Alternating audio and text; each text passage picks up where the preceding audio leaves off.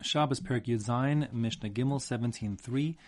We're continuing to discuss the basic point of Klish Malach Le'Isser is permitted to be moved on Shabbos. This Mishnah is addressing something which is probably of great interest to you if you're familiar with the halachos of Tum and Tahar, and otherwise not so interesting. What we're talking about here is the question about a simple reed, like a rattan stick. Think of like a piece of bamboo.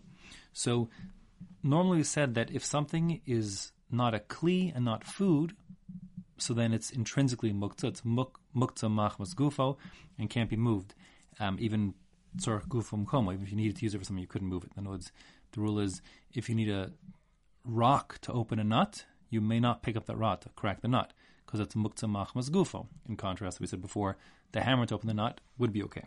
So the question is, if you have a reed, like a reed, like a cane, like a bamboo stick. So the question is, are the halachas the same regarding what defines it as a kli for tum and tahara as the halachas that required define it as a kli for hilchos Shabbos? So in the world of tum and tahara, the general rule is that for something to be makabel tuma, susceptible to becoming tameh, it needs to have. There are 7 industrial materials that kelim can be made out of. If it's not made of those industrial materials, then it's not makabel tuma.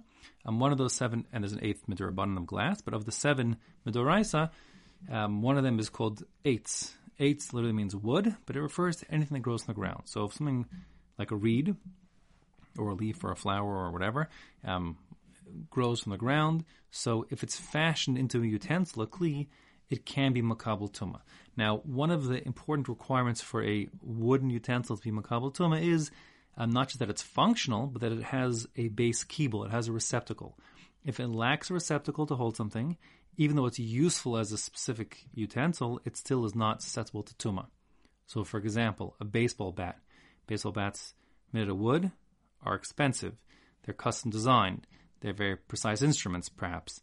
And therefore, they're certainly kalim in some sense, but they're not makabel tuma because they haven't got a base kibble, and therefore, as far as the halachas of tum and tahara go, they're not kalim. The question is going to be if we use the same exact criteria when it comes to defining a kli that wouldn't be muktzah machmas gufo on Shabbos. So, if you have this like rattan stick, this cane, think again bamboo, so it might be used in the production of olives. The 2 possibilities of what we're thinking here when we refer to the kanesh al zeisim, the cane for the olives, either it means something like a dipstick, which you'd use, for checking your oil in your car. Here, what happens is when you process olives, so what they would do is they would fill them up into a ma'atan, a container, and let them kind of begin to soften and kind of biodegrade a bit. And once oil starts pooling at the bottom of the ma'atan, so then they would know it's time now to put these olives, they're ready to be pressed to get the oil out. They're softened enough. So you'd use this dipstick, this kanesh al zeisim, to check the bottom of the ma'atan, is there a pool of oil at the bottom? Another pshat is you're using this rattan stick to whack the olives off the trees. And whatever the case, you have this designated utensil called the kanesh al zeisim. It's a cane used for your olive production. Therefore, it's a kli in the sense that it does something specific for human use, some sort of artifice, but it may or may not be a kli in the context of being susceptible to tuma, because it may or may not have a base kibble or receptacle. So our Mishnah is going to say here, the kanesh al zeisim, when it comes to this cane that's used in the production of olives, im yesh kesher barosho, if there's like a segment at the top of the bamboo stick where it's it's open on the top and then closed beneath, so you could fill it with oil, and it could the first notch, the first segment of the cane could hold oil, let's say. So then makabel tuma, then it's considered to be a kli, a utensil, and it's a kli eitz, a wooden utensil, because it grew from the ground, and it has a base kibble or receptacle because it can hold oil on the top there, and therefore it's yes makabel tuma, it's susceptible to becoming tameh. The im lav, if there's no opening at the top, or it's for that matter hollow the whole way through, which means that you cannot use this rattan stick or whatever it is to hold oil. So then it's not going to base kibble, and it won't be makabel tumah, and it won't be considered to be it's not considered a kli in the context of tumah tahara.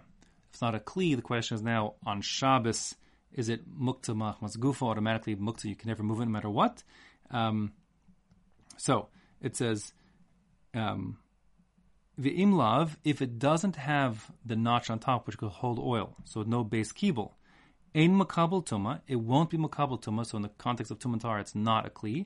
But nevertheless, ben kach or ben kach, whether or not it has the base kibble on top, the place to store the oil, etc., nitel b'Shabbos, it's considered to be a klish malach l'isser, and therefore it could be moved on Shabbos if you have a permitted use, meaning tzorach gufo or even tzorach makomo, for this kanesh al zeisim, this stick that's used for producing your olives.